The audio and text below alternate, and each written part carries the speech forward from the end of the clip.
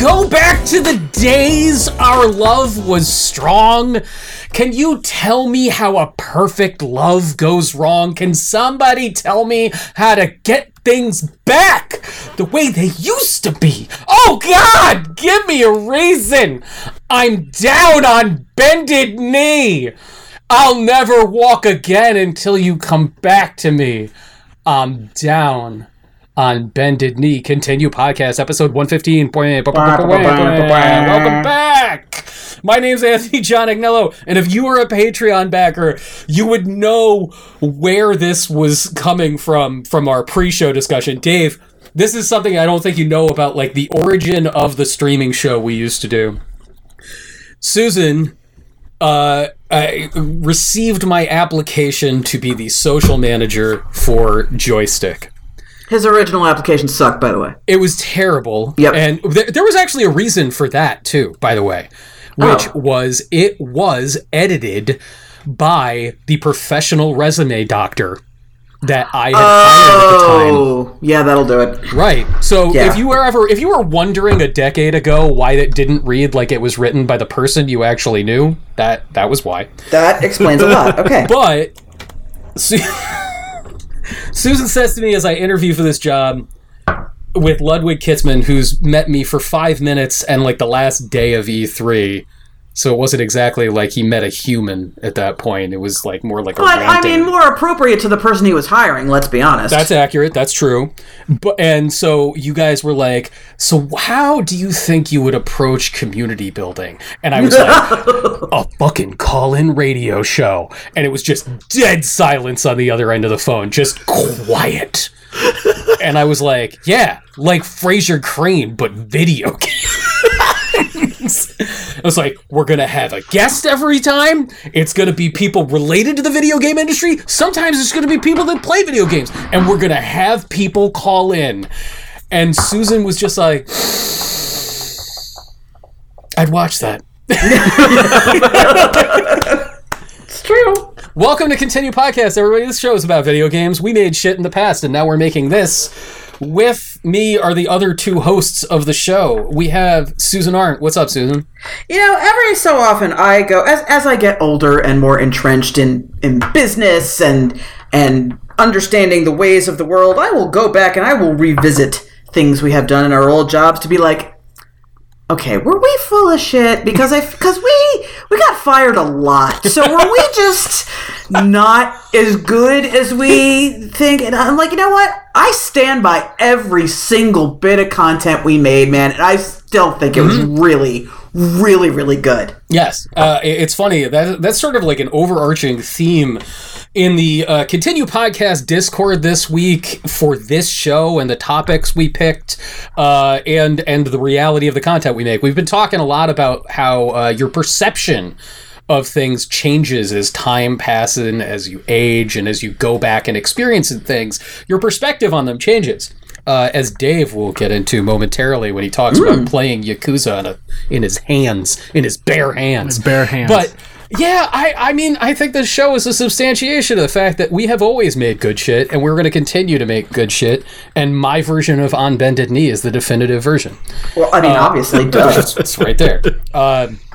I gotta give a very quick shout out at the top of the show to listener Nick, very active part of the Continue Podcast Discord and community, who made a spreadsheet chronicling every slow jam that has ever appeared on this show, and it's broken down what episode it's on, the artist, and now I feel like I'm cheating. I feel like I don't.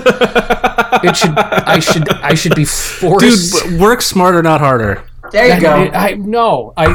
This has to be done the old way. I'm the John Henry of slow jams. I'm gonna die trying to beat the machine. This doesn't work. This metaphor is horrible. No, it actually wasn't bad, except it's going to be lost on, people who were born after 1985. Born after 1940. Well, okay. I mean, also that. Have you kids heard the legend of John Henry? a long time ago, Cliffy Whole B was budget. working on a shooter. And one of his programmers said, Cliffy, that's not the way. All right. We also have Dave Roberts. Speaking of evolution, I'm happy to announce that I've been acquired by the Embracer Group. There you Excellent. go. Nice. So Yeah. the Dave Roberts Nordic. my parent company wanted to streamline their assets into their Quizno franchise. So I'm hoping that The Quizno sub, they got a pepper bar. yeah. So I don't know, like the future of the Quiznos brand seems not so good. I don't know about their decisions, but I welcome Embracer Group. I've been embraced by the group, There you go. and am looking forward to, I don't know, shilling whatever they got. Saints Row? Are they doing that? That's what they're doing, right? There is that part the part soft of reboot. Yes. So here is the brilliant thing that Embracer has done. Embracer was like, man, there's all these studios that worked for THQ, but the business THQ was a bunch of bullshit and run by people who weren't good at it. Why don't we just buy all the studios and the intellectual property and get rid of the assholes? Done. And now, it's funny, that's exactly what happened here. It's like Crystal Dynamics, they're amazing. Eidos Montreal, they're amazing. Why has none of this been working out?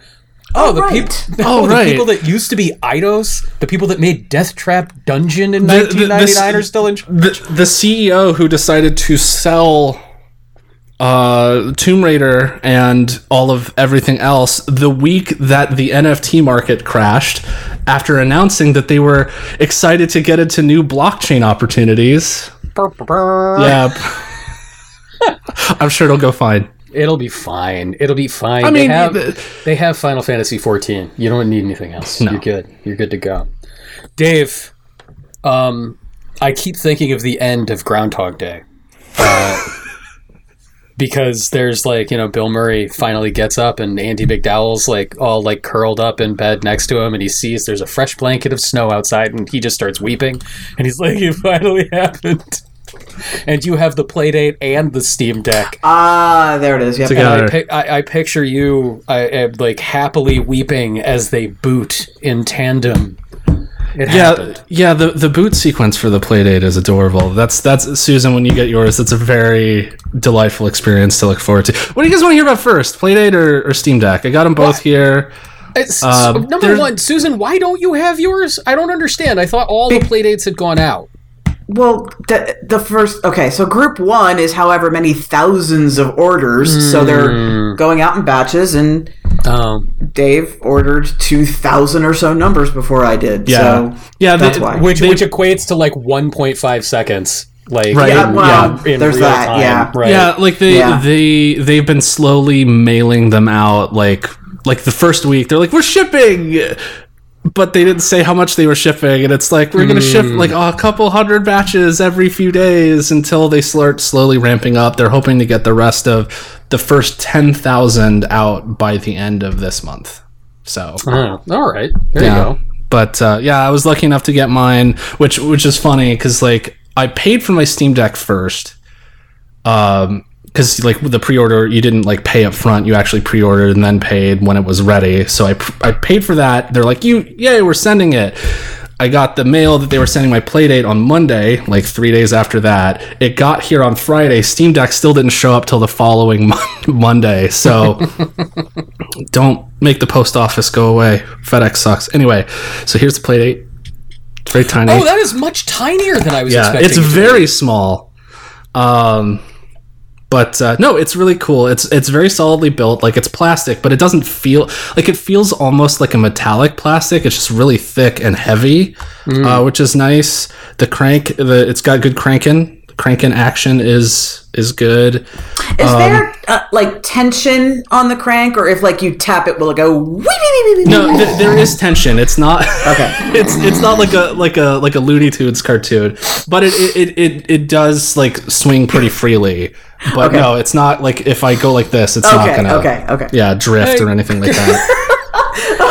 Dear Playdate developers, please somebody make an application so that you can flick the crank and it goes wee wee wee wee. How many times, by the way, have we almost made Anthony spit out his tea in this at least 3 times? I mean, I do my best, but only one so far today. Legitimate spit takes are a real problem on the Continue podcast. It's true. Yeah. Inevitable. Very true. Why do you think I drink water during this? Because, I don't need anything else being spewed all over my desk, because it happens. Oh, God. Dave, so... Did it come with... the Playdate is still so mysterious to me. Did it come with... what is in it when you take it out of the box? And did it come with, the cradle that, lets you play the amazing Vaporwave music? No. That's not out yet. So, that's an app, so you'll be able to play that without the dock. But no, the dock's not out yet. No, everything is coming out in waves. Everything is... the supply chains, Anthony. Have you heard about these? Anthony. So no, the dock's not out yet, but I'm getting one as soon as it's ready. But yeah, so when you turn it on, the first time you turn it on, you're greeted with this really slick animation, and the screen again. Since this is an audio podcast, this is performing very well. It's good radio. But it's much smaller than you think it is. The screen also much smaller than you think it is, but the screen is also much sharper than you think it is. So even without a backlight, I'm holding this up to the fact that I can see text at all. Yeah. When you're just holding it up, as if that was a real Game Boy, I know that I would see a dark area. Yeah. It would look like a photo of the Loch Ness monster. Yeah, you would see vague shapes of video game characters and things to collect. But no, this is it's like what you think you remember the Game Boy being like. Interesting. That's a kind good of way feeling. To put it. But when you get it, you only get 2 games out of the box. It comes with 24, but their plan is not to dump them on you all at once, because I think that would actually be to its detriment, because the games are not meant to be dozens of hours of gameplay. They're meant to be things that you kind of fiddle with, you finish, or you come back to and play for a few minutes and then you put down. The 2 games that it comes with is Whitewater Wipeout, which is basically did you guys ever play California Games? I played that California Games. I was born before 1985. Remember the surfing game from California Games? Sure. Yeah, it's just that, except you use the crank to spin your surfboard guy around and you launch up and do 360s, and then when you crash, the game tells you suck. It's pretty fun. As you do it, does the surfer go, wee, wee, wee, wee, wee, wee, wee? I wish. We should hit them up on Twitter and see if they can add that in. The other game that it comes with is called Casual Birder, which is Casual Birder. It's more of a conventional video game where you are a little dude running around a town trying to take photos of birds, and you when you hit the A button, you pull out your phone and you have to move it around the screen with the D-pad, and once you find a bird, use the crank to focus the picture and then hit the button and you take a picture, and it has a little funny little description of what the bird is. Wes Anderson's never allowed to find out that the Playdate exists. No. He has to be stopped from the knowing. level of twee. It's it would be like antimatter. Singularity. It's like a logic problem on the SAT. It's Wes Anderson is driving at 10 miles per hour. The Playdate is driving at 5 miles per hour. Belle and Sebastian are driving 15 miles per hour. What happens when they collide? A bunny is born. I don't know. But the bunny has a tiny little hat. Just a little hat. And Andy's claymation. Little briefcase. A bow tie. But and it's fun. It's a fun, cute, funny little game. But I finished it in 90 minutes. It's short. Sure. You'll finish it in an evening. And once I finished those, I was well, there's really not much else to do right now. I just kind of have this thing. I poked at the Whitewater Wipeout for a little bit, but I didn't get 2 additional games until Monday. So basically, your season starts when you register your Playdate with the website. And then every Monday okay, that was going to be my next question. So they don't have release date. Their release dates are relative. Yes. So it's not like this game comes out on this date, and then if you get the play date, you have access to that game. It's you get these games 2 weeks after you register it, and then 4 weeks, and then 6 weeks. Yes. Okay. The plan was everyone gets their play dates day one. Season starts for everyone. But Anthony, have you heard of supply chains? I've heard that the shipping lanes are inflated. The boat got stuck in the Suez Canal, Anthony. The Suez. I've heard about it.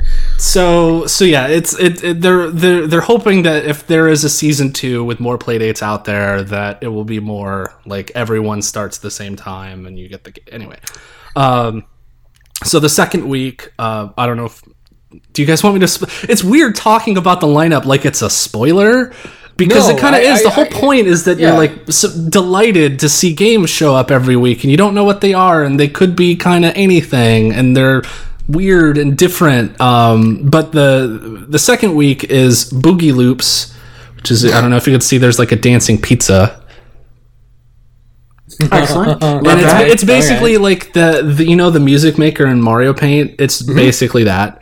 Oh, cool. And then the Cranklin's Time Adventure, the Keita Takahashi game where you play as the little dude, you crank the time to go forward and back, and you have to like maneuver through a series of obstacles in order to reach your girlfriend, who swiftly kicks you in the nuts because you're late. I didn't realize that Keita Takahashi was there right at the dawn of this thing. Oh no, that was the pitch. Little bunny with his top hat and bow tie just got himself a little octopus girlfriend in the Twee explosion. That's what just happened there. Yep. Is it cool? Is it fun? Yeah, that's the thing. Like they're all neat and fun. Like it's nothing that I would say like, guys, the killer app for Playdate is Keita Takahashi. No, it's not that. It's like a place to find like weird, different little amusements. I've heard some of the games that will be coming later are a bit more in depth, and like Bennett Foddy has one coming. The guy who made Getting Over It, where you're the dude in the pot, where you're a samurai, and it's like a turn-based strategy game, and it's like super hot where like time only moves when you move. So you have to maneuver your samurai dude, and if you run past enemies, you will slice them as you run through, which it looks super neat. Like that's the kind of thing that actually like feels like, oh, this is like a proper video game system. But again, like it's not like you don't get it as like a Nintendo Switch killer, like it's not that. Old Obra Dinn Magoo, Papers, Please guy, he's doing one, right? Yeah, he's working on something. He only showed like a very, very brief, like, look, it's like you open a door with the crank and then there's an alien outside, and like, no, like we don't really know what the gameplay is, but he's working on something. But the other thing that I discovered though, and the thing that I think that like people need to bring with them when they look at this as a $180 handheld, is that Panic, who is a company who published a couple of video games, the Goose Game, but also primarily makes FTP software for Macintosh systems, is not here looking to make a video game system to make money off. I mean, they want a profit, but they're not looking to create. We're creating an ecosystem to maximize our no. Most social, exciting platform. Again, it's not that. When they made this, they also made a couple different software development platforms. One is entirely browser-based. You go to the website. It's very like point and click. Like you make little room-based games, and you can use the logic to make the game work, and you can build all your music and art assets, and then load your game to the Playdate when you're done. Or you can make more involved games with an actual software development kit that uses like Lua scripting programming languages. Anyway, all of this to say is that if you make a game, they're like, yeah, give it away, sell it on itch, do whatever you want with it. In fact, if you go to the website where you register your account, there's a little tab on the top that just says sideload. You click it, and there's a button on there that says drag your zip file with your Playdate game here. So you drag it there, it uploads to their servers, and then what you do is you go into your settings. Here there's a games option, and once you go in this list of games, it's gonna go to the server. Hey, what's coming? Oh, there's a game. Download it to your system, and you just sideload anything that is compatible with it to the system. So I have a couple games on itch already. I have a Sudoku game that was like $1. Has 100 puzzle, or not Sudoku, Picross. Picross. Yeah, there's a Yahtzee game someone made for like a couple bucks. There's a game called Bloom, which is really neat. It's a little like you basically play it every day. You get a little bit of story. You're a girl who dropped out of college to run a flower shop, and you grow flowers and you sell them. And you get text messages and talk to people. And every day you check in, and something new happens in the story. Stuff like that. So like. It's very interesting about this to me is hearing you describe it, and like now that it's tangible, now that it's out in the world, and this isn't like an idea that the three of us are discussing and what it would be like, I'm impressed that the Playdate harkens back to sort of a very, very old-fashioned notion of what a game device could be, because this feels far more in line with, like, you know, the original like Odyssey and Atari 2600, like a really interesting thing that you can put in your living room. Yeah. And then somebody will pick it up and just mess around with it for a few minutes, and it will just be like an object of delight rather than, you know, a sort of a centerpiece of your entertainment system. Yeah. Right. Right. Yeah. Yeah. Yeah, and like that's kind of the like reading about and hearing like interviews and stuff. That's kind of been their design philosophy with this. Like originally, it was just going to be like, what if we made a cool little thing to hand out to employees for like our whatever year anniversary it was. They just wanted to make a little thing like a Game & Watch. Like that was it was like, what if we made like a little game? And you know, like every project, you start getting ideas, and they're like, what if we did more with it? And then it became the Playdate. Then they reached out to Teenage Engineering, who makes some really cool shit, and started working with like developers and stuff, and it became like a very real thing. But yeah, like that's always been the design ethos, was like just wanting to make a cool thing that isn't like the modern way that games are made and delivered and like sold, but still using those like modern like delivery technologies, like being able to make stuff and sideload it, and being able to share stuff over the internet and getting updates over the internet. So tell me how this feels to be experiencing this in tandem with the object that very much is about delivering to you as hard and as quickly and as often as possible the modern video game experience. So, look, I was actually thinking about this, and like I think that like despite being like very different platforms, the philosophy is the same. So we're talking about the Steam Deck, which I'm also going to bring on camera here. It comes in this nice case, like rather like it comes in a box, obviously, but instead of putting it inside of like, here's a cardboard thing you throw away, they actually just shipped it in a case. Wow. Which is like, I really like do that. How novel. Like, that way you don't throw shit away, like you reuse it. So here, oh my god, it's so heavy. So there it is. Every time I see one, I just hear in my head like burr, burr, burr, burr. It's just a beefcake. Yeah, it's not uncomfortable to hold in the hands though. Like the weight distribution is good. So when you're holding it, it's like, you remember the Wii U gamepad? Do I? It's not. It wasn't uncomfortable. That was not the problem with the gamepad. It's the same kind of thing where it's like it's comfy. Like that raises the question of how long the battery lasts. Yeah, that's the big kind of sticking point, is that it really does depend on your game.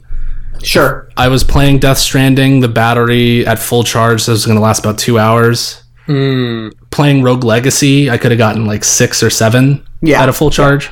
Yeah. And the thing is, like, so it's a Sega Nomad, yes. Basically. I will say, got a Pop Vector Man in that Steam Deck. I think people forget that Breath of the Wild killed original Switch batteries in about 3 hours. Yes, it did. Yeah, so like, no, it's not great, but it's also not terrible compared to at least, especially with what you're getting, which is basically a gaming PC in this thing. Sure, right. Yeah. It's really fucking cool. Like it's it's well made, and it has that same philosophy of the Playdate where it's like, look, man, we've created this walled garden for you of games that we want you to experience, we want you to have a good time with, but like, go nuts with it. It's yours. Like, if you want to put emulators on it, if you want to fucking write Google Docs on it, like, it's a computer. Yeah, like you can boot into a Linux desktop. So here, let me boot it up real quick. No, that's okay. Well, I'm not going to show you the desktop, but I will say there is a proper user interface. Like, it is like a gaming console. It just looks like whatever you would expect to see on some modern thing that plays video games. But what their goal with this is because they're basically saying, okay, all of these Windows games, they don't natively run on Linux. We have to use a compatibility layer to get those games to run properly. Some games run really well. Some games are okay, especially when you're trying to fit it on this experience where you don't have a mouse and keyboard. Well, yeah. Some games won't work at all. Dave, give me the best case scenario of playing a game on Steam Deck, and then give me the worst case scenario of playing a game on Steam Deck. Well, okay, so the thing is that they're actually in the process of going through like tens of thousands of games that they have available for sale to explain this process to you. So they're verifying their games to whether or not that they work on this thing. If a game is considered verified, essentially the act of getting it up and running from hitting install to hitting play is as easy as hitting the button and then running it, and it just works. You don't have to do anything. There's a controller profile. It's basically like playing a game on Switch. You may have to tweak settings to get it to run smoothly on the system, but as far as like controls working, game running, no bugs outside of like just standard PC nonsense, it works. And so what is a game that you have actually played? Death Stranding. So Death Stranding is that. Yeah, I've had to do some tweaks because it's a very demanding game, so I've had to do some tricks that they make very easy to do. Like, it's literally like 2 buttons and you can set your frame rate to whatever you want and it just locks it to it. And that's just built into the system. You hit like these 3 dots on the side and you just hit a slider and it's like, boom, done, 30 frames a second. You're good. So that something like that, or like Final Fantasy 15 is like install, hit play, it works. Controls fine, looks great. I locked it to 40 frames a second, runs like a dream. It's incredible.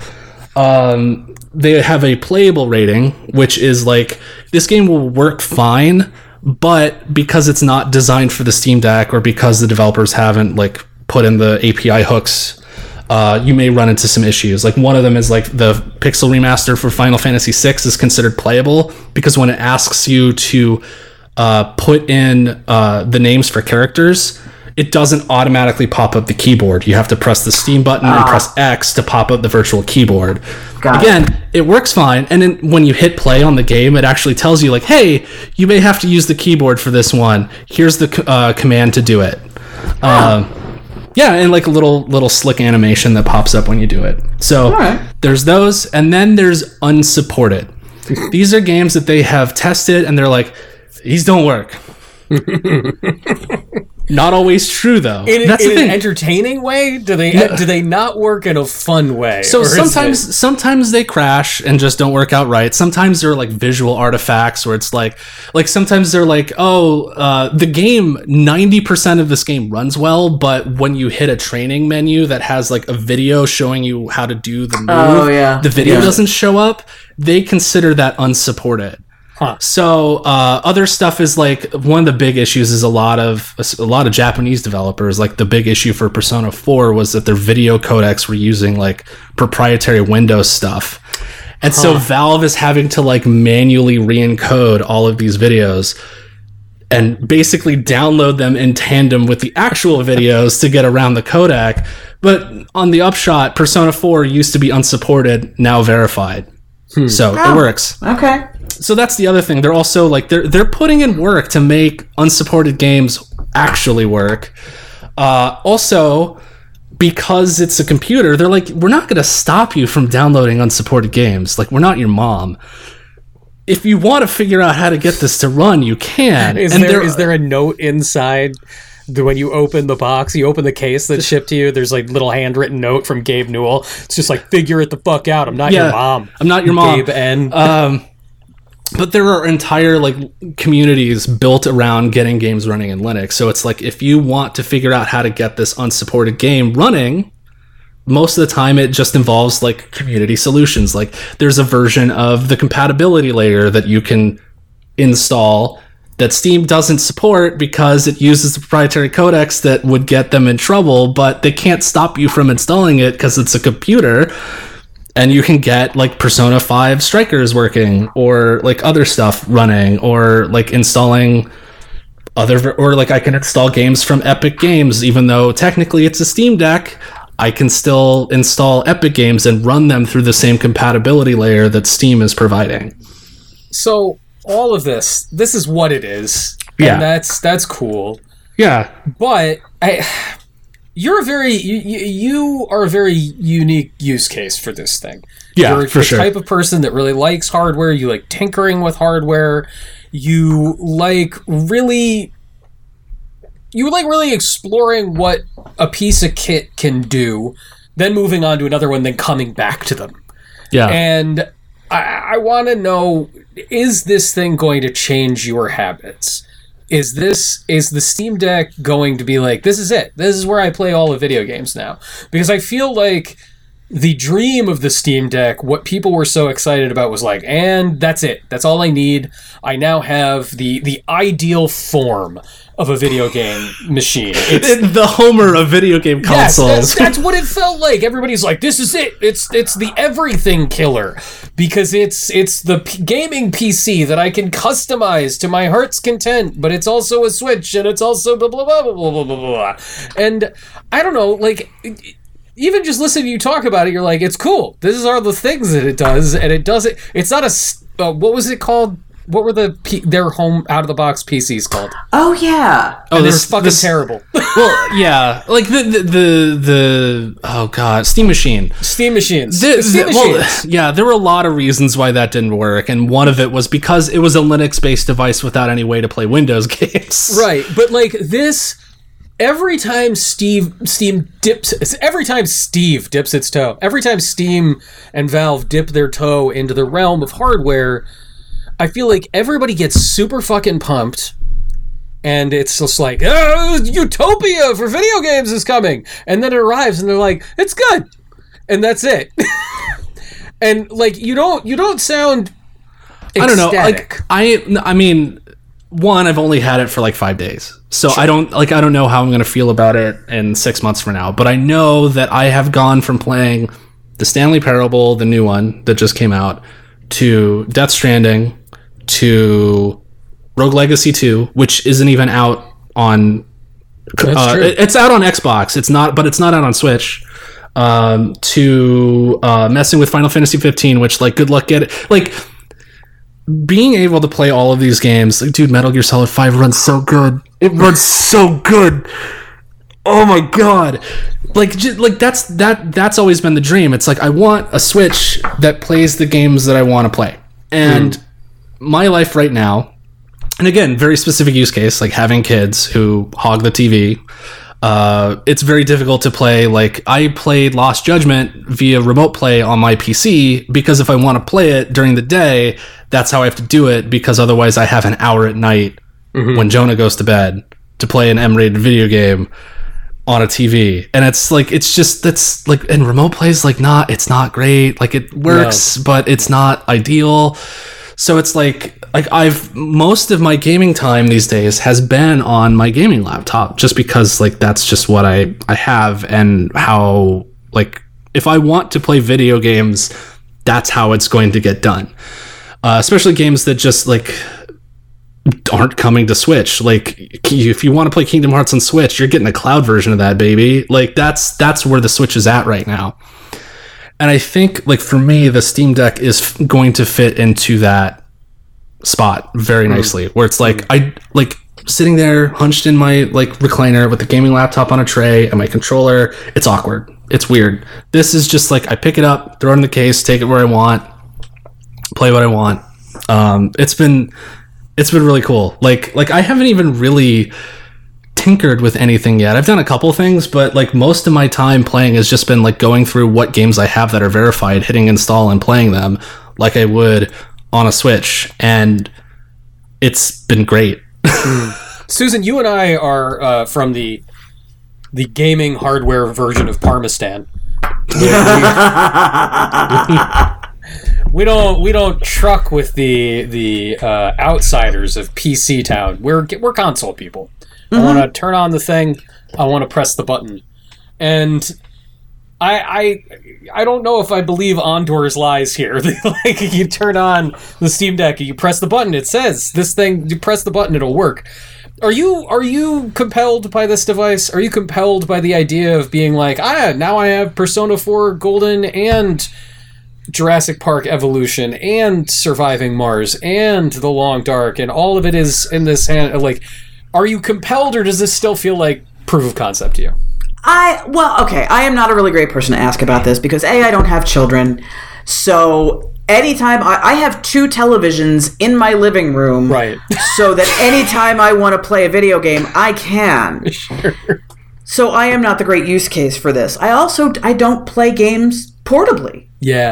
The only time my Switch is undocked is if I'm on an airplane. Mm-hmm. So I am not the right person for this. While the thing is, for me, the use case for this that makes sense is the person who doesn't have a gaming PC and wants a console-ified gaming PC, right? Like, I don't want to deal with drivers, and I don't want to deal with all the under-the-hood stuff. I just want to push a button and make it work. And I think that there's an audience there for that. But that's not who's going to buy this shit. No. This is all the PC fucking freaks who want to go there with all the, you just boot to the Linux screen and then you boot the Dingle Hopper. It's so easy. It's nothing. It's so hard. And then you can just hot swap the thing and then all of a sudden, boosh, you're playing Persona. Like, that is who is going to get this. Yeah. So that they can play their PC games in another format. It's not even so that it'll be portable, because you could get a laptop to do that. It's so they can do it on the toilet, or say that they, whatever. And that's, you know what? If that makes you happy, then that's awesome. Go for it. I'm anxiously awaiting my game with a crank because I think it's a cool concept. Yeah, I'm not.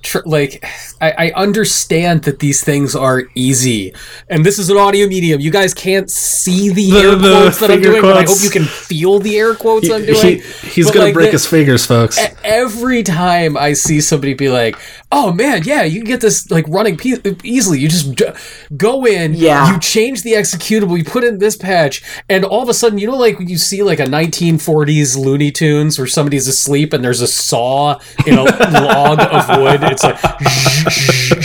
That is the moment somebody says, "Oh yeah, you just like go into the root file." I'm like, "Fucking no, never." No, you have to open up the console. You put in this command line. Just stop it. Hit enter. No. Here, okay. Real quick. I'm going to share this story. So, Andy Chalk writes for PC Magazine. Used to work for me. He's a super PC guy. And he's like, but it's really easy. Like, it's not hard. You can just learn how to do it. And then one year for Christmas, he wanted to make candy as a gift for his wife. And he's like, he knew I knew like baking and stuff like that. So he's like, well, how do you do that? I'm like, I don't understand, Andy. It's easy. All you got to do is read the instructions. What's the problem? Uh-huh. Oh, you mean you haven't been doing this for the past 20 years? You're not naturally inclined towards this, so you find it a little challenging and frustrating? Is that what's happening? He never bothered me about it ever again. I bought the first and only time in my entire life that I built a gaming PC was in the spring of 2014, and it was for work. I was like, I needed to do this. And like we're talking about the show again that we were talking about at the top. I needed it to do the show, and so many times it was like, hey, we only have a PC build for something early, and so I was like, fine, I'll do it. And I remember it was, a few months later, I am playing, I am reviewing Alien Isolation. And it was like the Goldilocks scenario of reviewing something, because Sega and Creative Assembly were like, here's code a month early. Just here's this preview build on PC. It's like, oh my god, the luxury of being able to play this like a normal human being. And they were like, it came with an email that's like, here's how you're gonna get the early PC build working. Yeah. Thus begins my 36-hour trial of fate. And like so many times, it was like it would only start in windowed mode, and then the audio wouldn't function, and then if I set it to 720, it would it's a nightmare. See, and you say this, but this sounds like so much fun to me. Like my Dark Souls experience was getting Dark Souls running after Games for Windows Live was shut down by Microsoft, and by the time it took me a day to get it running, by the time I got it running, I was like, I did it. This is my Dark Souls, and I did actually play the game. No, what is wrong with you? I like to figure out as a small child. I like to figure out a problem, and I like getting stuff running that has no earthly business running. That's what's so interesting to me, because I get that, right? That makes sense to me. So you're given a puzzle, and when you manage to solve the puzzle, the thing works, and that's a very, very satisfying outcome.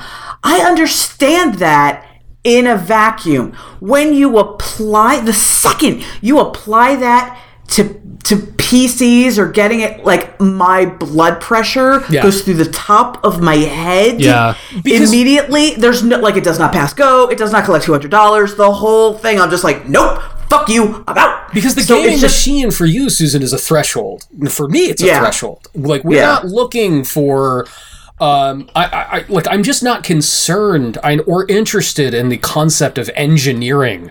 I am here for the art. The art is here. I'm here. I just need to easily walk through the door to the art. Yeah. And honestly, Steam Deck sounds like it is more that than any other out of the package piece. 100%, for sure, 100%. And I will say that I think if there are people, because I'm sure like me, I've always been interested in PC gaming as a concept, but again, it's so intimidating, because it's okay, well, first, just to build a PC, it's okay, you got to know you got your processor, you got your motherboard, you got your graphics card, you got your RAM. Do you have your right power supply? Does your power supply enough power to your graphics card? If it doesn't, you got to replace it. Do you have the right case size? There are a bunch of different case sizes. You got to make sure your graphics card fits the case size that you want. That's that part is super intimidating to me. I don't want to wait, because again, it's very expensive to make a mistake. That part drives me out of it. But something like this, where it's I want something I can fiddle with. I want a device that's pre-jailbroken for me, so I can just mess with stuff. And I think that there are a lot of people, maybe this is just me talking, but I do feel like there is an audience of people who is PC curious, who wants to learn. You know what I mean? They want to fiddle, but they're intimidated by it. They if you want to see what your frame rate is on a game on a computer, you got to download 2 different plugins. I'm not sure if they work. Really? There's a thing in Steam, but if you want to do it for stuff outside of Steam, or you want more detailed, this is my power load, this is how my graphics card is being used, you have to download 2 different plugins. I'm not entirely sure that they work together well, and it's just a giant mess. This, I hit a button and move a slider, and I get everything. I can see how much power my CPU is drawing. I can see how where my bottlenecks are.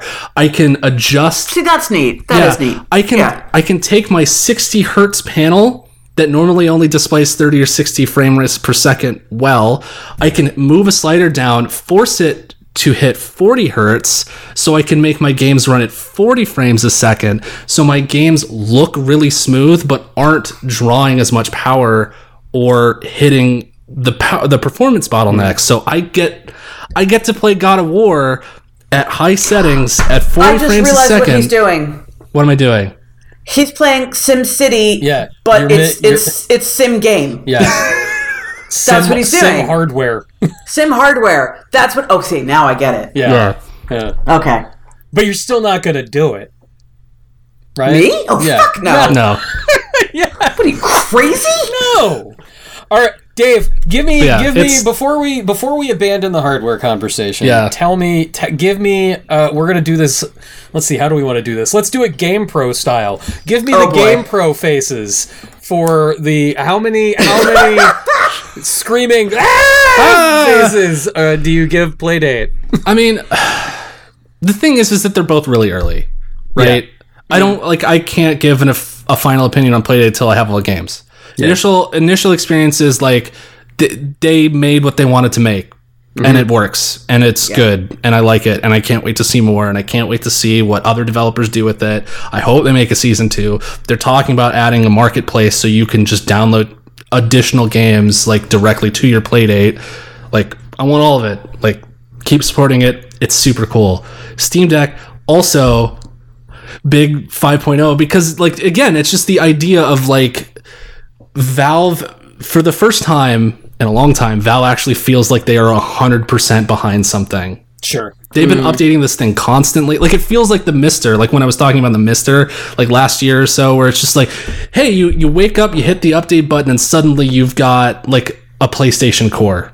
You know what I mean? Like that's the kind of feeling it gets, where it's like every week there's like, oh, and here's a new way where all of your games just like work better now. Like, just here you go. It's in the beta branch. Give it a whirl. It's not Stadia. It's not like Google coming being like, hey, maybe it'll work. Maybe it won't today. Give me a fucking dollar. I think that like there is like a thing in Valve where they're like, look, like, we can't let Microsoft, like our business is selling PC games. If Microsoft suddenly and this like happened back with Windows 8, where they're like, Microsoft suddenly decides, nope, nobody else can make stuff for Microsoft except for Microsoft. They're screwed. So they're like, well, we have to do something here. And this feels like the culmination of like so many different pieces. And like the idea that like this thing was the realm of like weird Chinese handhelds. Like, if you wanted something like this, 4 years, like I would see like YouTube videos going like, play Grand Theft Auto 3 on a handheld, $1,500. Like, no, absolutely not. Yeah. Play Grand Theft Auto 5 on a handheld, $400. So last question, can you put can you do the VR with that? I can't remember what that's an interesting question. VR games are technically unsupported because it's not powerful enough to output to a VR headset. Got it. You can do it if you want to. And some VR games work fine on it. They're not officially supported by Valve. They will say like, if this doesn't work, Valve will go like, well, it's a VR game. It's not designed for those graphic intensive solutions, but if you want to try. I'm glad like you wanted something that's going to put your Metal Gear Solid 5 and Final Fantasy 15 replays right in your hands, and it happened. That's pretty freaking cool, man. So let's talk about the weird thing. Susan and I just finished talking about the fact that we're not the types to be like, let's tinker with the nonsense and do it. And yet, we've also been playing games, many games, that don't tell you how to do shit. They're just like, you figure it out, you chud. And yet, we delight in it. We've been coming at it from different perspectives, though. I'm not going to be talking about Elden Ring again. I'll be talking about some other stuff. But Susan, let's start with this Roguebook thing. Yep. Let's start with Roguebook. I want to hear about Roguebook. What is Roguebook, and how difficult is it to figure out what the hell it wants from you?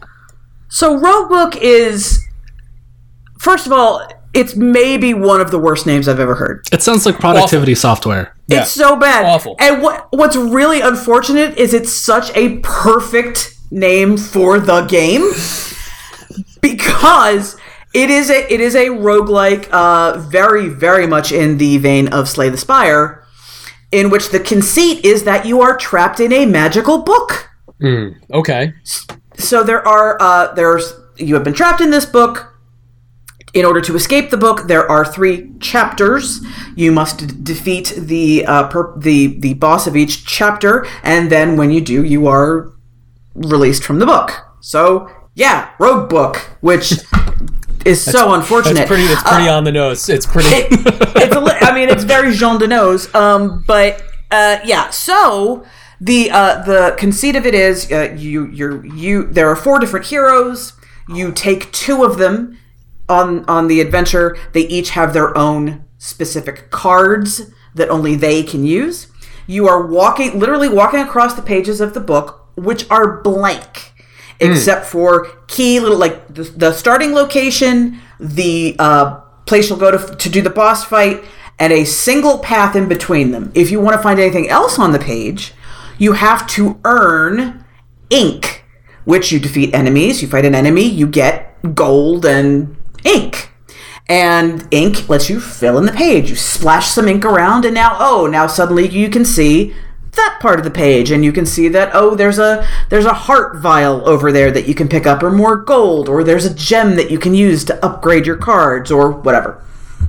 You don't have to fill in what's on the pages. You can make a beeline right for the boss, but you're going to be so underpowered by the time you get there, you will more than likely die. So you're going to have to do some exploration to get more cards, get more power-ups, get treasures that give you buffs, like every time, like you heal for a certain amount of points at the end of every fight. Or Susan, what's like the style of all of this information and stuff, and how is this being presented to you? Like, what's it look like as you're in the book? I'm just having trouble picturing it all.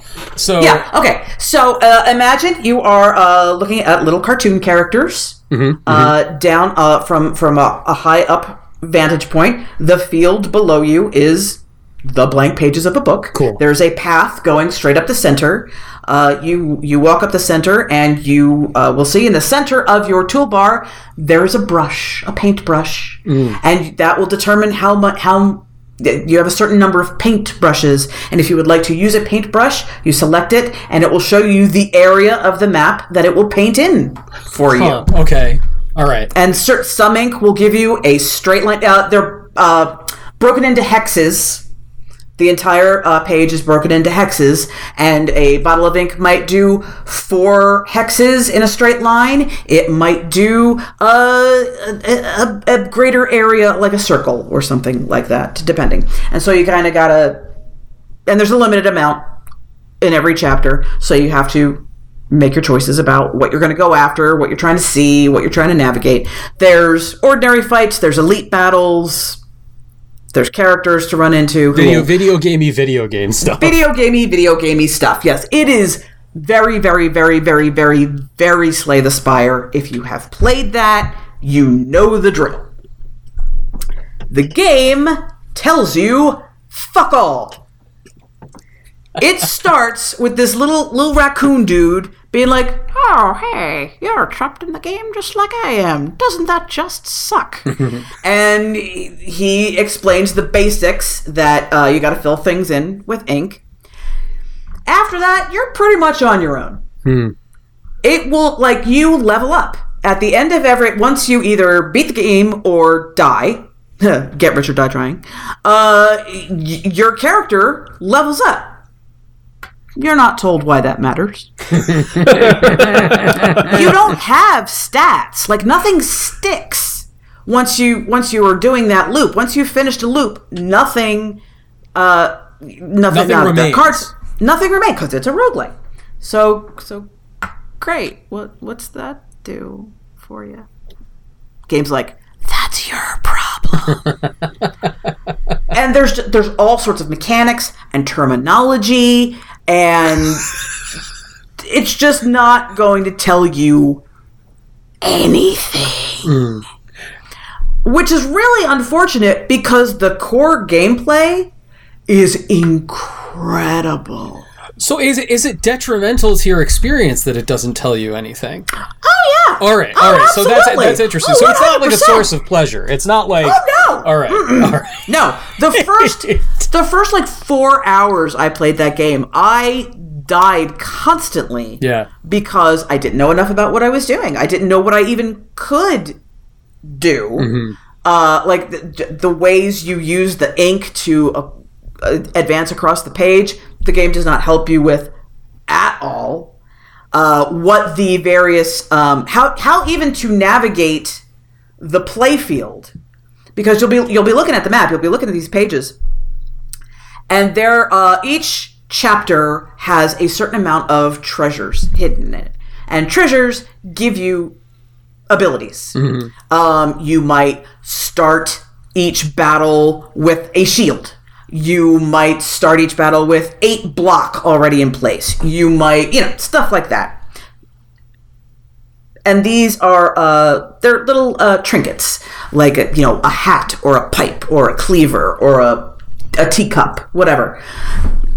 So, like, for the first 4 hours, I'm like, I don't know what that one is. I don't know what that does. Should I try to go get it? I don't know. Okay. Eventually, I realized on the right-hand side of the screen, if you hit the ZR button and then page down, it will tell you what treasures are on the page and what they do. Okay. Like, oh, wish I'd known that a few hours ago. See, it's funny, that kind of shit is, I always... So this is something that's, like, really interesting hearing you talk about this, because I think that there is a lot of merit to letting you discover things for yourself in a game. Like, it's so weird. During, like, the peak time that all three of us were working as professional critics, that was the peak era of the predominant philosophy of game design during that decade. It was... You can't rely on the audience. The audience are a fucking dum-dums, so you have to tell them everything all the time, forever. You have to stop them constantly. You have to tell them what every button does, to the extent that it was just like load screens. You don't need to make art for that. Just have like a fucking chunky paragraph in 6-point font telling them... Hey, you've been playing a while. Why don't you take a break? Right, would you take a break? Thank you, Satoru.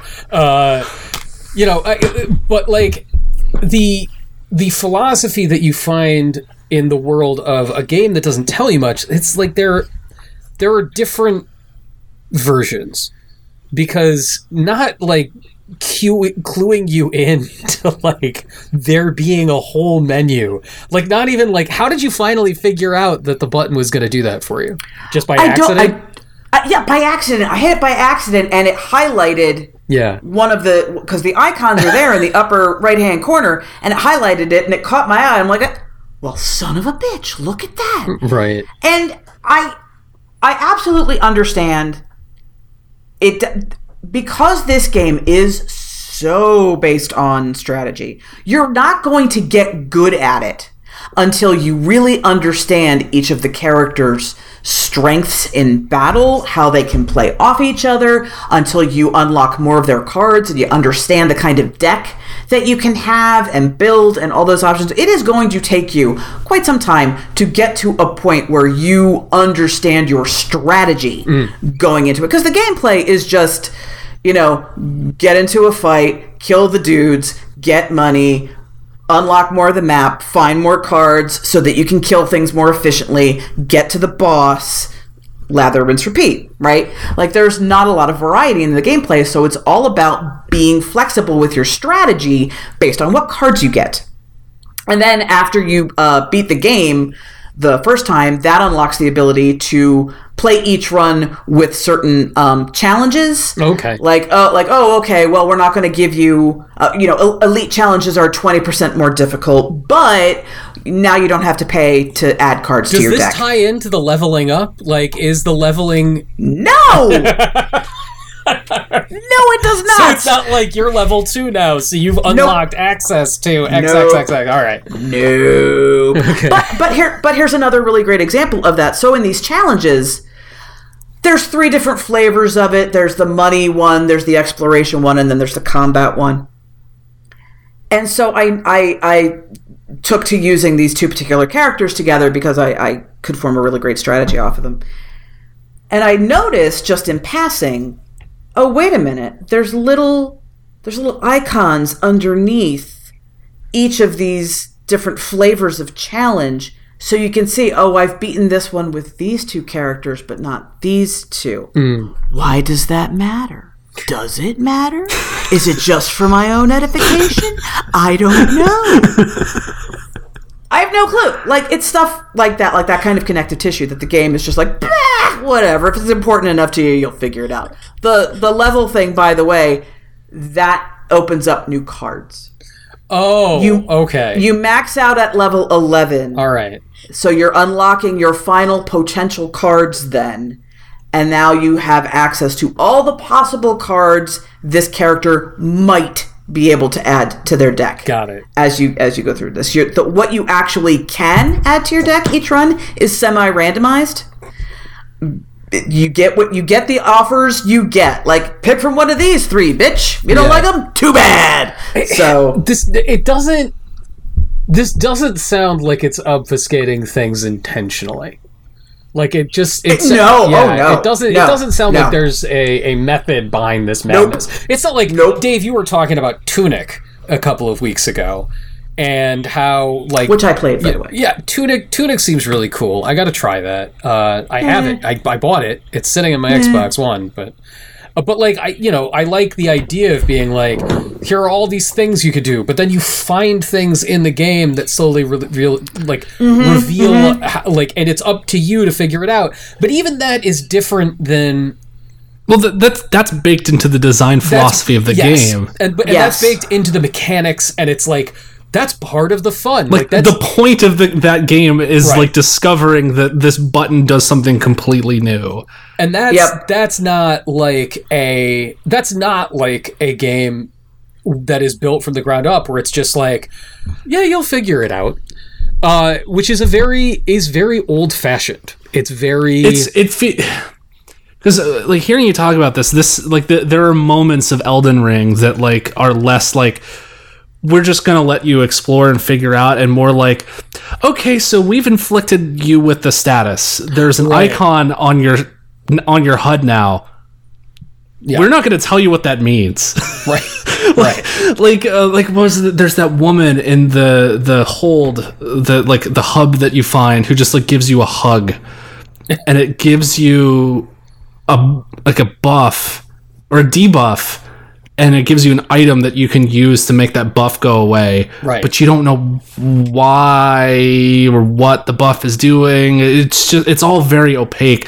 It's the kind of thing that, like, this game feels like games in the 90s used to come with giant instruction manuals. Yeah. That would just explain all this for you. But instruction manuals that, like, basically told you, like, simple functions, and then lore, and then left out all of the other details, because like Roguebook has that very 80s and 90s and even early like PlayStation 2 era aughts feel of being like, how did you put it, Susan? You're like, if you care, you'll figure it out. If you really are invested. But it's also like, what's interesting about Roguebook is that it presumes familiarity with what's happening.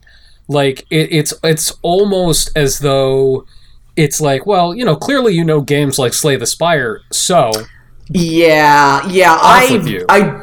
do definitely wonder how I would have, if I would have bounced off this game if I wasn't already I played way too much Slay the Spire. Right. So yeah, like the structure, like, oh, I get it. 3 structures, 3 bosses. There's different flavors of hero. Okay. Like I got because I played this other game, and failure is baked into any roguelike. You're gonna fail, and that's fine. But there needs to be feedback about that failure. You need to feel like you're learning every single time, so that you understand, okay, well, next time if I do this differently, that's part of the fun. That is part of what makes those games enjoyable. The first few hours, because of that lack of information and because of that lack of feedback and instruction, that wasn't happening. I was just losing. I was just getting my ass kicked. I was running out of ink constantly. I didn't really understand any of how anything worked. So trying to deal with, okay, I need to learn the strategy of this game and how the enemies work and blah, blah, blah, blah, on top of just the freaking mechanics. Mm-hmm. And then also on top of that, it crashes. Oh, all right. That's now we're getting into the unforgivables territory. This is what's real bad about this, because the only time it crashes, and this is on Switch, to be clear, it's also available on PC. I can't speak to that. This is on Switch. Is in boss fights. What the fuck? Yep. It's the only time it has crashed on me is in a boss fight or an elite fight. So I'll be like 4 or 5 turns into this thing. Yeah. You're invested, and crash and hell, I might be doing well, or I might, whatever. So yeah, that's like. And there's no autosave function. No, there is. Oh, okay. There is, but not mid-fight. You must love this game. The fact that you, of all people, are still playing this. Oh, I've beaten it many times. And that keeps happening. That's this is the thing. The actual battling, the cards, the way the heroes interact with each other, it's so good. Well, isn't this is the guy like one of the guys that worked on Magic the Gathering did this, yes. Right? Yeah, it's like the lead the guy after Valve's Artifact imploded on itself. The 3 days Artifact was live. God. Yeah. Man. Yeah, it's apparently a spin-off. There's another card game called Faeria? Faeria, I think. I've heard of that. Okay. Yeah. Is it like the same studio? I don't remember. I remember it just said something about it being in the same universe or the same, or having some of the same characters or something like that. And me going, wait a minute, I think that's on my wish list on my PS4. And I put up, son of a bitch, there it is. So, yeah. I don't think you have to have one to care about the other, but just wanted to throw that out there and mention it in case anybody was familiar. The presumed familiarity with the language of the game, I feel like is something that has been lost, generally speaking, because we in 2022 we have the opposite problem that we had in 2012. In 2012, everything was so homogenous and so the economic reality of having to make games during the peak PlayStation 3, Xbox 360, and Wii era, forced it to be all right, well, it was one of those big periods of consolidation, and everything had to be everything was Gears of War forever. Or it was everything the brown was Halo. Period. The brown, the brown with Chess-I Walls. Or it was Assassin's Creed. Those were your only options. But in 2022, the potential to encounter something that is so totally different at a basic conceptual level than anything you've seen before just by browsing the Switch eShop. And that's not to say it's good, but there is such a multiplicity of game types that there is no longer a shared expectation of what's going to happen. And so in the past week now, I've been playing Chrono Cross, and it's not just because I only play things made around 1999. That's not. It's not. That's just a bonus. It's just a bonus. It recently re-released for the first time in 20 years on Switch and PlayStation and everything. This is the old PlayStation 1 RPG that is a sequel to Chrono Trigger, and I was kind of dreading playing this game because I used to care very deeply about it, and I haven't played it start to finish since. It's one of those things that you don't want to go back to and go oh, this sucks. Right, exactly. You don't want to go back and have the experience. I went back it to sucks. Brave Fencer Musashi. It's not easy. It's not easy to go back to that one. It has not aged well. But so, I am diving back in. It's been 13 years since I've played it last. I played it in 2008 and was really shocked at how, I have like a very clear memory of like all the incidents. Like I remember the plot really well and the characters and the regions. Like I remember where to go. But Susan, playing this, I was having the exact same experience you were having with Roguebook, which is like, what am I supposed to fucking do? Like, what? And here's a perfect example. The very first thing you have to do in Chrono Cross is your best friend in your tiny little fishing village says, hey, we were going to hang out today, and you said you were going to go catch these lizards and get some lizard scales from them in Venture Boy. And, it's the token, like, you're going to go out, you're going to learn the battle system by doing sort of like a little flight of fancy. And I remember all the way back in the day that it's really tedious to do it just with the one character, because eventually you get a 3-character party, and that's how you do all the fights. So you can... Okay. I remembered that you could recruit... There is a big, fluffy pink dog in your fishing village named Poshel, who's just like, poosh, poosh, poosh, poosh. It's the peak anime bullshit of the late 90s. And I remembered that you could recruit them first thing in the game. And I just kept talking to this asshole dog over and over again. And this dog was just like, I'm busy. Yep, and I'm like... I remember that. Come with me, you asshole. And I would have never known in a million years that you have to go into a shop in the village, and then upstairs in the shop owner's bedroom, if you press like the action button, because back in RPGs you just pressed one button to do everything. It's to talk, it's to jump off a ledge, to open a treasure chest. If you press that action button in front of the bed, there is no sign that there's anything there. There's no glowing icon. There's no anything. You'll find a bone, and you have to give the bone to the dog, and then the dog will join you. And rather than find this infuriating, I found it delightful.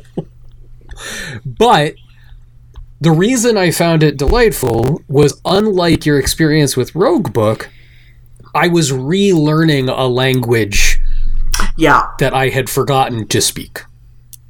And it wasn't that I didn't have this, it's just that I'm used to playing ye modern video games now, where there is always the expectation of, if it's not everything is going to be explained to you, it's that most things and your expectations will be set. And all of a sudden I was thrust back to an era where it just is rote that you're going to slam a search button on every part of a background. Why? Because that's what you do in video games. That's how you play video games.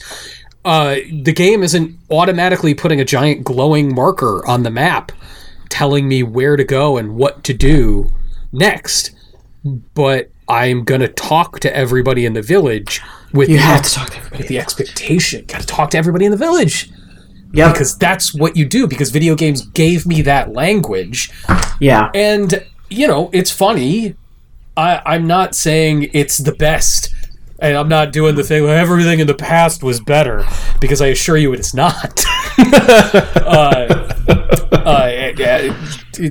As Dave and Susan will tell you, they were getting furious texts from me as I recently tried to replay Resident Evil Code Veronica, and boy, that was a heartbreaker, guys. It broke my heart, because I loved it so much. I loved Resident Evil Code Veronica, and it's so bad now. Oh, great value. Leonardo DiCaprio couldn't recapture your heart. Well, it's funny, like the way in which it's bad, because it's not like, tank controls, blah, blah, blah, blah, blah, blah, blah. Yeah, that's not what it is. Like, it's just horribly paced.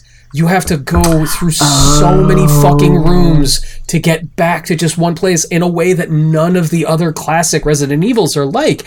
And that one especially, just like stuff buried in backgrounds that you would have no fucking clue to search for in any way, shape, or form. And like, this game especially, like, you can just get yourself in a situation where, like, all right, well, you're at a boss fight and there are no items for you to use. Start the game over. Start the whole game over. Ooh. So, like, you know, yikes. This is the same sort of, like, blanket expectation that you're going to know what's up at all times that you see in Roguebook or Chrono Cross, but it doesn't work at all. It's miserable. It's deeply unpleasant. In Chrono Cross, at least, though, unlike Roguebook, it hasn't crashed on me. Every time I go to a boss fight, it just seems to work. But the other thing is you realize that every single part of the game is paced around the expectation that you're going to take the time to figure these things out, and it's pleasant.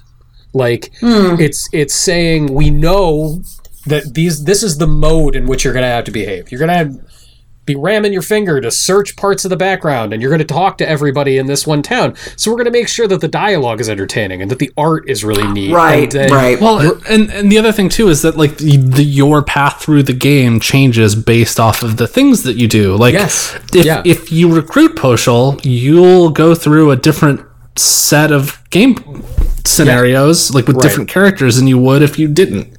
Right. So, which, I mean, it's hilarious because the entire premise of this game is, like, you go to meet your friend who you got those scales for at the beach, and you're having a tender moment where you're talking about how you're going to spend the rest of your lives, and then you get fucking slidersed and you get shunted into an alternate reality where you died as a little kid, and you see There's a topical reference. Yeah, right? Come on! Everybody knows Sliders. Everybody actually does know Sliders, I feel like. It's weirdly Sliders. Yeah. It's that look, we all had UPN. Yeah, there it is. Yeah, we all had UPN. But, like, you know, you go and it's, I'm in an alternate universe. I'm exploring an alternate universe. And it's great when you just have a giant pink anime dog being like, what the hell happened? I know silent protagonist is gonna be silent, but Pushu, what? It makes it so much better. But, like, it doesn't, like, Roguebook. It sounds like Roguebook is just like, yeah, you know, we didn't really think about these things. It's very clearly like, okay, we know where our expertise lies. It is in beautiful artwork, great animations, solid voice work, and a killer card battling system. Anything else you get is, you know, it's 50-50. Honestly. You should be lucky that you got it. Yeah, like, hey, like, you know, Manny from accounting, he did his best with it, but, like, look. I do think that, like, because it is made by a smaller team, there is a tendency for a lot of smaller teams who make these sorts of games like this to, like, they focus their attention inward on, like, you know, they're like, the thing that's important to us is the card game, so we want to make that really good and appealing to card games, and so they get this tunnel vision. Yep. Where, like, and you see it with stuff like, God, I remember when it was, like, kind of a big deal where, like, Darkest Dungeon was in early access, and, like, a lot of people really liked it, and then they were taking a lot of the advice and, like, the feedback that they got from their message boards, which is their most devoted players, it kept making the game to cater to those players, making it harder and harder and harder and harder and harder until all the normal people were like, this isn't fun anymore. Yeah. I don't know about this, bro. Yeah. So I wonder if there's some of that going on too, where it's just like, because they, you know, like, you know, limited team, limited focus, limited budget, time, whatever. They're just like they, and I mean, like, they just can't test. To be fair, if you could, you know, there are 10 things on your plate and you can only attend to 8 of them, then you want it to be the card game. You want it to be the art on the cards and the instructions on the cards. And so there's, except there's a quality called courage that you can get. Some treasures give it to you, some cards give it to you.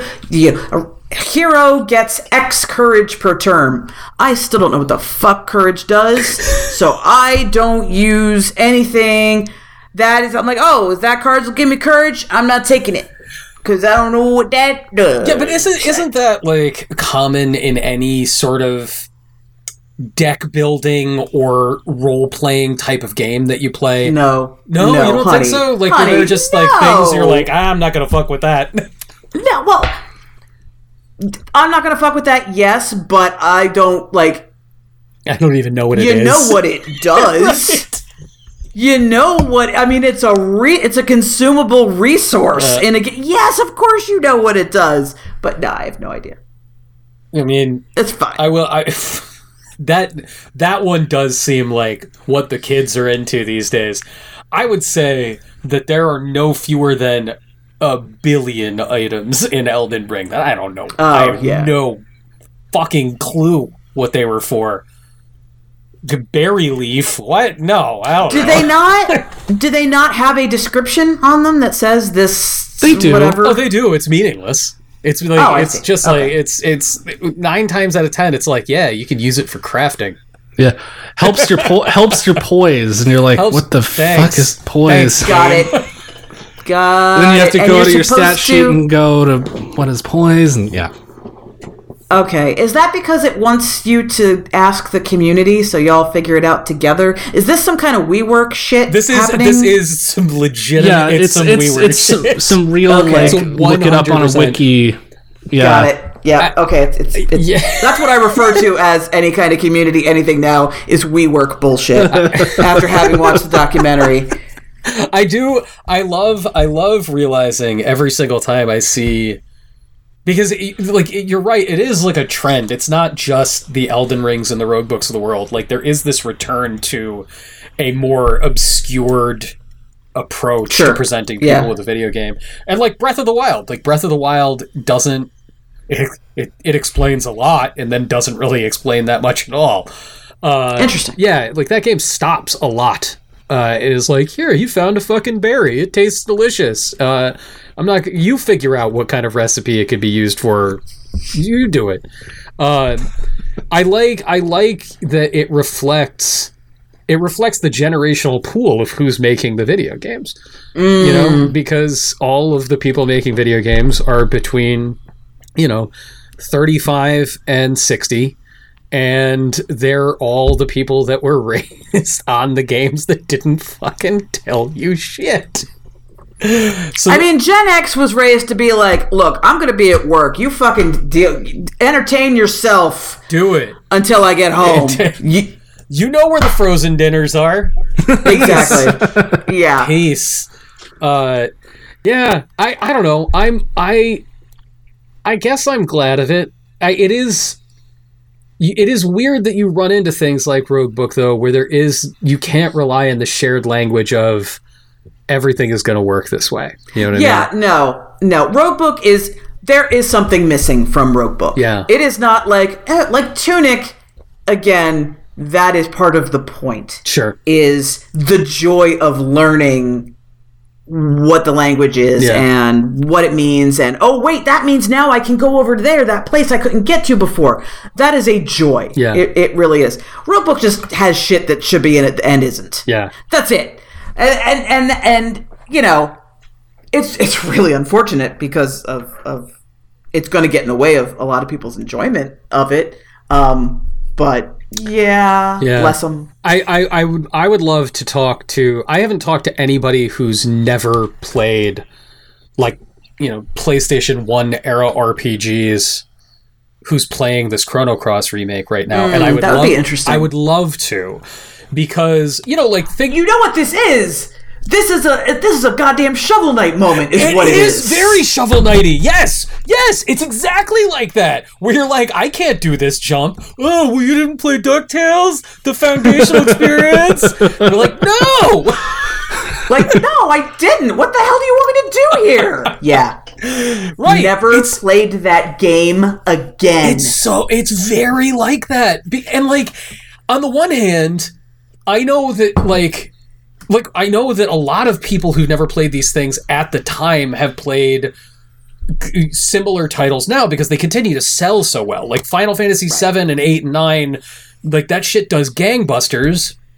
But like, I've been playing Chrono Cross it's like I remember what it was like to navigate pre-rendered backgrounds. So I'm like, oh, well, if I look, that's like a part of the hill I can walk up. And yet, I can't imagine somebody sitting down who's never played this type of game before and are like, what the... Why am I walking around a painting and it's just even, like, stuck tank, in place? to go back to your Resident Evil thing, like tank controls, just generally. Yeah. And like could you... it's very telling that when they brought like Resident Evil the remake to like PC and consoles, they're like, no, we're gonna put normal controls in this, and I can't, even though it doesn't really fit. I can't do it. Like Resident Evil HD and Resident Evil 0 HD, I tried to play those recently on Switch after, like, I played them when they first came out. It was Giant Scorpion, rest in peace. Yeah. That was a lovely tribute to Giant Scorpion at the Academy Awards this year. Lovely tribute with the in memoriam for Giant Scorpion. Nice. How they played Endless Love. That was nice. My Giant Scorpion. So I was like, oh, like I just want to like mess around, so I put Resident Evil HD on easy, and then just didn't change it from the modern controls, and I kept changing screens and ended up going in the wrong direction.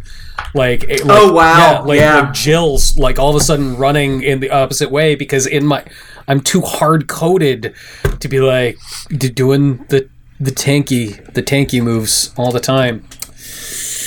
Oh boy. All right, so before we wrap it up today, I want to hear about the Halo. I've had it in my back pocket the whole show.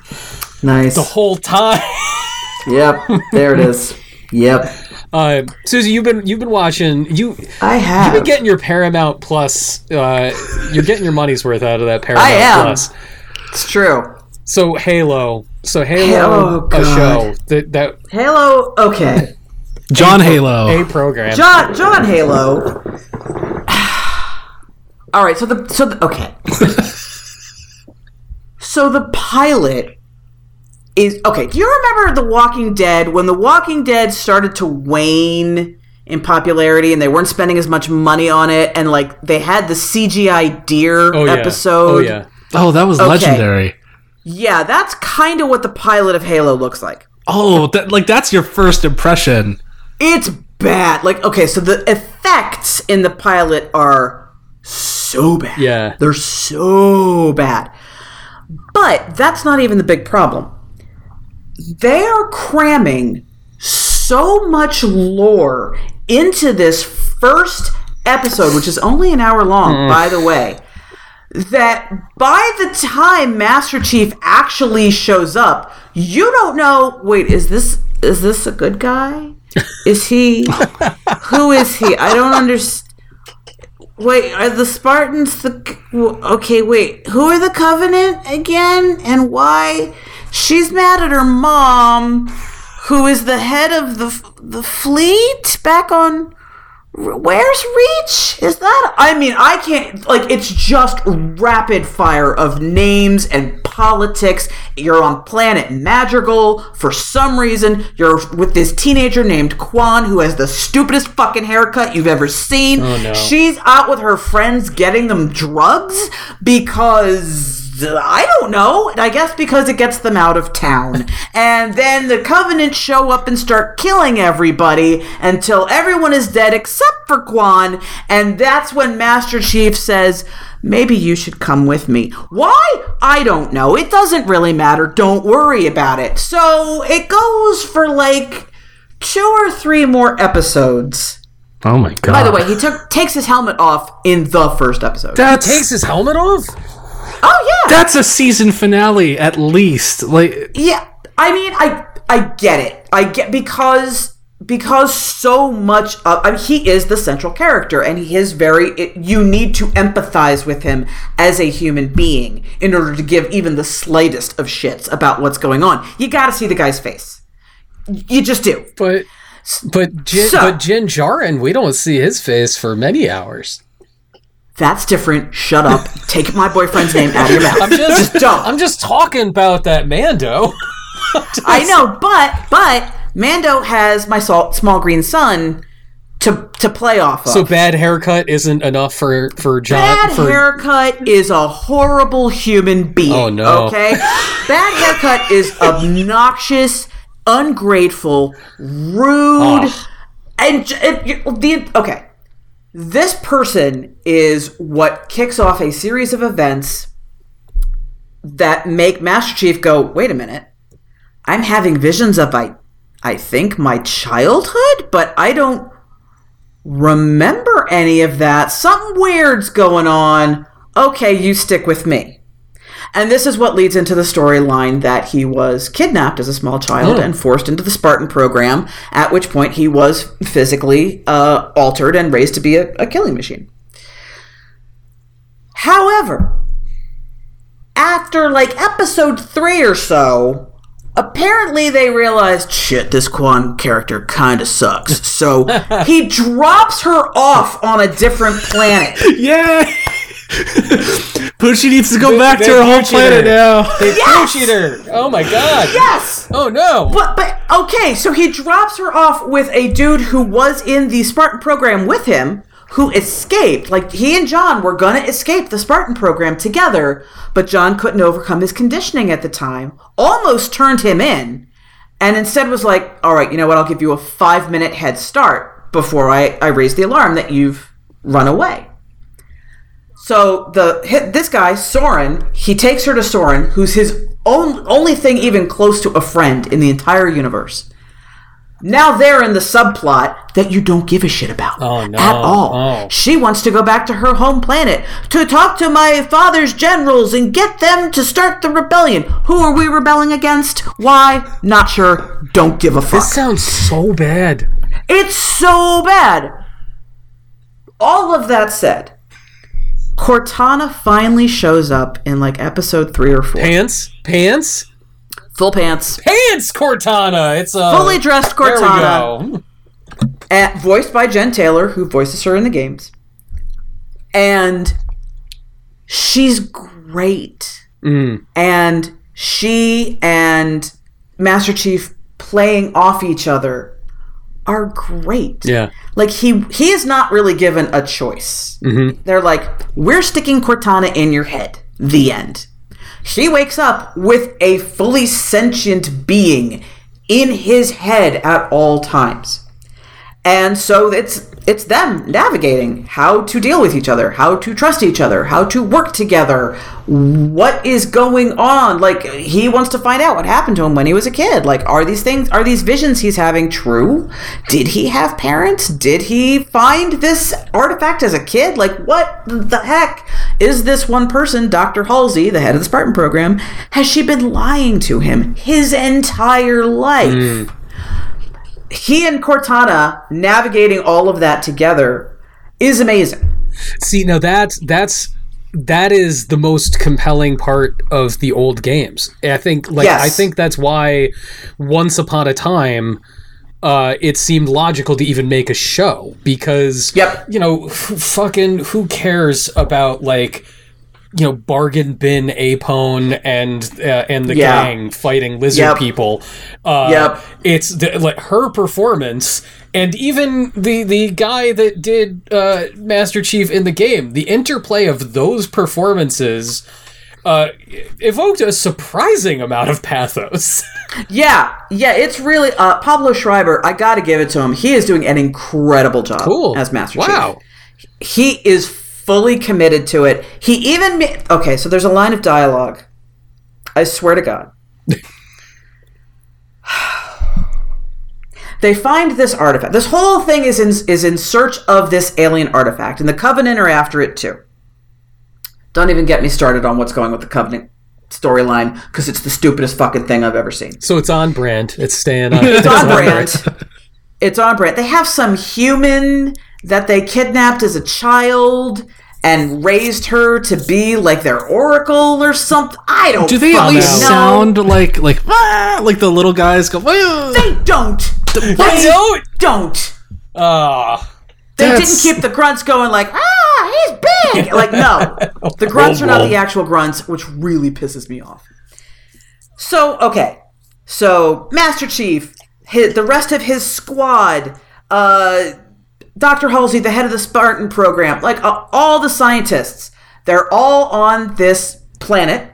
They have found the artifact. They're trying to dig it out of the ground and get it back to Reach so they can study it. The Covenant show up because they've discovered, oh crap, we know where you are. We're going to take it from you. This leads to, naturally, a great big firefight during which they shoot down one of the ships. And by this point, the effects are really good. So it actually it works. Okay, that's interesting. Yeah. I've only seen like clips and stuff of the pilot, and I was like, are you fucking kidding me?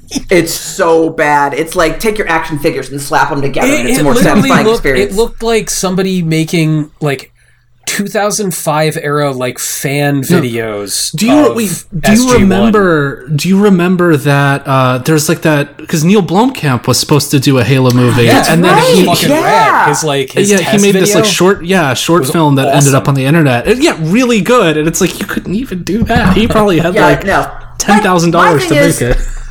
You mentioned, like, Paramount is the Star Trek network. Whatever else you think about the plots go watch Discovery and Picard for 5 seconds, look at those effects, and then look at what's going on Halo? Like, are you fucking with me? Okay, anyway. Big firefight on this planet. Covenant, there's Needlers, there's those big green lasers they have that look like a sea, like awesome, like all the Covenant are doing their things, and we got, the Master Chief's got his classic Halo assault rifle. It's like, this is as Halo as it gets. Cortana is he's like, oh no, a member of his team is down. Like, the shield noises are going, like, when your shield's been like that. Yes. Like, he's like, I can't leave her behind. Cortana is guiding him down the field so he can get to her. She's like, okay, there's 2 on your left. There's 1 ahead of you. He says, with complete commitment and sincerity, I know how the game is played, Cortana. Get it? Do you get it? God damn it. Do you get it? It's because it's a video game show. But because of A, Pablo Schreiber is an excellent actor, and B, his commitment to it, he actually fucking makes it work. Yeah. Like, just that, him and Cortana talking to each other like that line, which is a hate crime, and whoever wrote it should feel ashamed deeply. He makes it work. See, here's where I take issue, though, because all of that sounds pretty Halo-y. Yeah. But was there a guy in a warthog repeatedly driving into a wall, backing up into another wall, driving? No, guys, I can get it through We can take it through the rest of the level. I'm driving. Don't let him drive. Don't let him drive. No, guys, I've done this before. Then it would be Halo. Halo. Well, it sounds like at least like they're heading towards a season 2 that's like a good show. It's distinctly possible. It depends on what the focus is, right? Because the whole thing has been about him going from being essentially a robot to being a human being who can make choices, and that's interesting, right? And Cortana is the opposite of that as well. Like, she's taking a very similar journey, and that's cool. You still gotta have an interesting story to go with it. Yeah, it's gonna. So. Well, they need more. They need to go like talk to someone at Bungie to come up with like cool names for them, like Gravemind or like whatever the like as flood names as were. Long as the flood doesn't show up, then I think that's the season 1 like finale, right? Like, right, it's the like flood appears. And then the door opens and it's like oh shit, and then it cuts, and then season 2. Engage. Yeah. And then it's just Pablo Schreiber just walking backwards with a shotgun for 12 episodes. I hate that somebody out there's like, how does Dave know about our storyboards? I don't understand. It's very confusing. Did somebody leak that? Leak this. The plush Guilty Spark that we plan on selling? So next time we gather, everybody, I think we'll talk about some other stuff. I think I'm going to end up playing some more Ghostwire Tokyo. AKA, How is that? Ask me again next time. Ask me about Condemned Tokyo Drift on our next episode. What are you guys gonna play between now and then? Anything coming out? I don't know, man. I gotta find something. Yeah. I need, because I've been trying very, very hard to, because the last several digital games I bought at full price sucked. Mm-hmm. Let's see. What it was, Jurassic World 2 and Mario Golf and the Lego Star Wars. So all full price, hated them all. I'm trying very, very hard to not spend money on games, but I'm at the point now where I think I'm just going to have to get something. Get something. Yeah. I don't know if there's anything like crazy exciting immediately on the horizon. The thing is, it's like right now the stuff that I'm playing is like they're good, but there's really not a ton to talk about. Like the Stanley Parable Ultra Deluxe is good. It's really good, especially like if you played the first one. It's not just a remake. They added a bunch of stuff to it.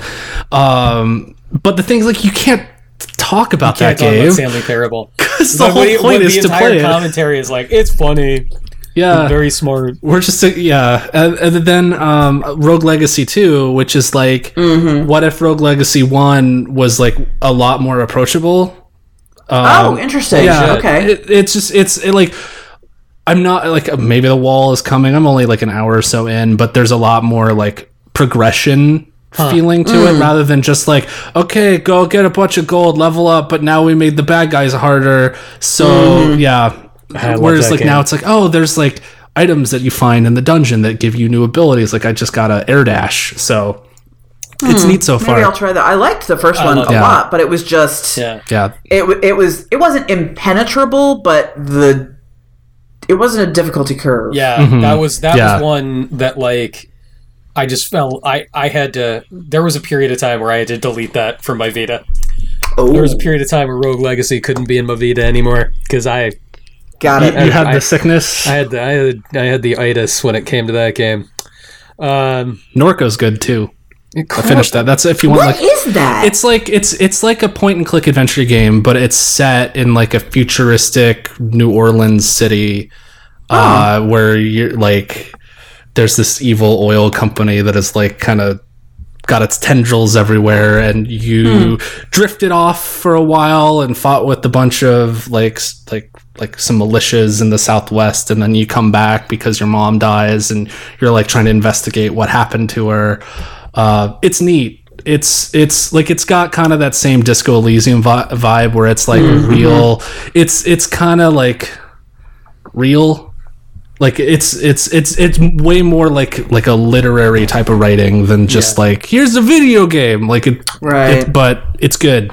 It's got a cool vibe. Oh, there's like I'm sitting here looking at like the full month, and there's like nothing in May. There is just nothing. I did the Bug Snacks DLC. Oh yeah. Well, I mean, it's Bug Snacks. It's Bug Snacks. It's more Bug Snacks. Yeah. I mean the hats are cute, but there's only like 5 of them. So yeah. Dave, who are the Bug Snacks that made this show? Don't eat them. Who are the old unleash hell upon the bungers world that made this show? That one's for Christian right there.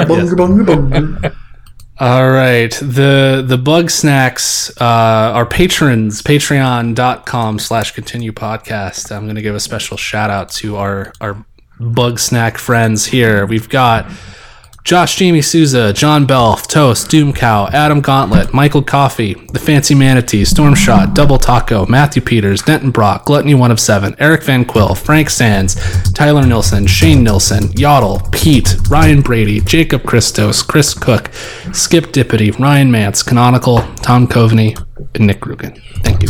Thank you so much. Thank you for the copy of Chrono Cross Radical Dreamers Edition. That is what our Continue bucks went towards over here most recently. Yeah, we're a backer-supported show, so anybody that could go to patreon.com/continuepodcast and throw us $1, that means the world. It certainly makes sure that we can do things like subscribe to Paramount Plus and be like, bad haircut's gotta go. Gotta go back to your own. Dude, I can't even... It's distractingly stupid, this haircut. So Not bad. good. If you cannot spare any money, we totally understand. Share the show. That is the most important thing. We know you know people. Tell them, we know you know people. Put it in front of their faces. Tell them they'll get the best version of On Bended Knee that they've ever heard on this show. Dave, where can people find you? Best, yes, the best version that they've heard on this show. They will get that. They'll get that. Where can the people find you? Find me on Twitter at David Robots, and every once in a while on twitch.tv/continuepodcast. I got a couple, they might still be in the archive there, but I did some Steam Deck and Playdate streams over there, so you can check those out. Nice. Susan, where can people find you? You can find me on Twitter. You can also find me on space.com, where I rank Star Trek things and make people upset. You can also subscribe to my Substack, which is called Channel Surfing, and I write about TV and movies, and I did in fact write about Tejalos, because I couldn't not. Man, I'm now like, oh no, my Paramount Plus just expired. I had Paramount Plus for 2 months because it was 99 cents, and my daughter really wanted to keep watching Are You Afraid of the Dark? That's our, like you do. Yeah. A burgeoning little horror buff there. You can find me on Twitter at @AJohnAgnello. And anything to tease? No. You can find me doing stuff. I'm out there. Anyway, everybody, we'll see you in 2 weeks. Goodbye. Goodbye. Bye.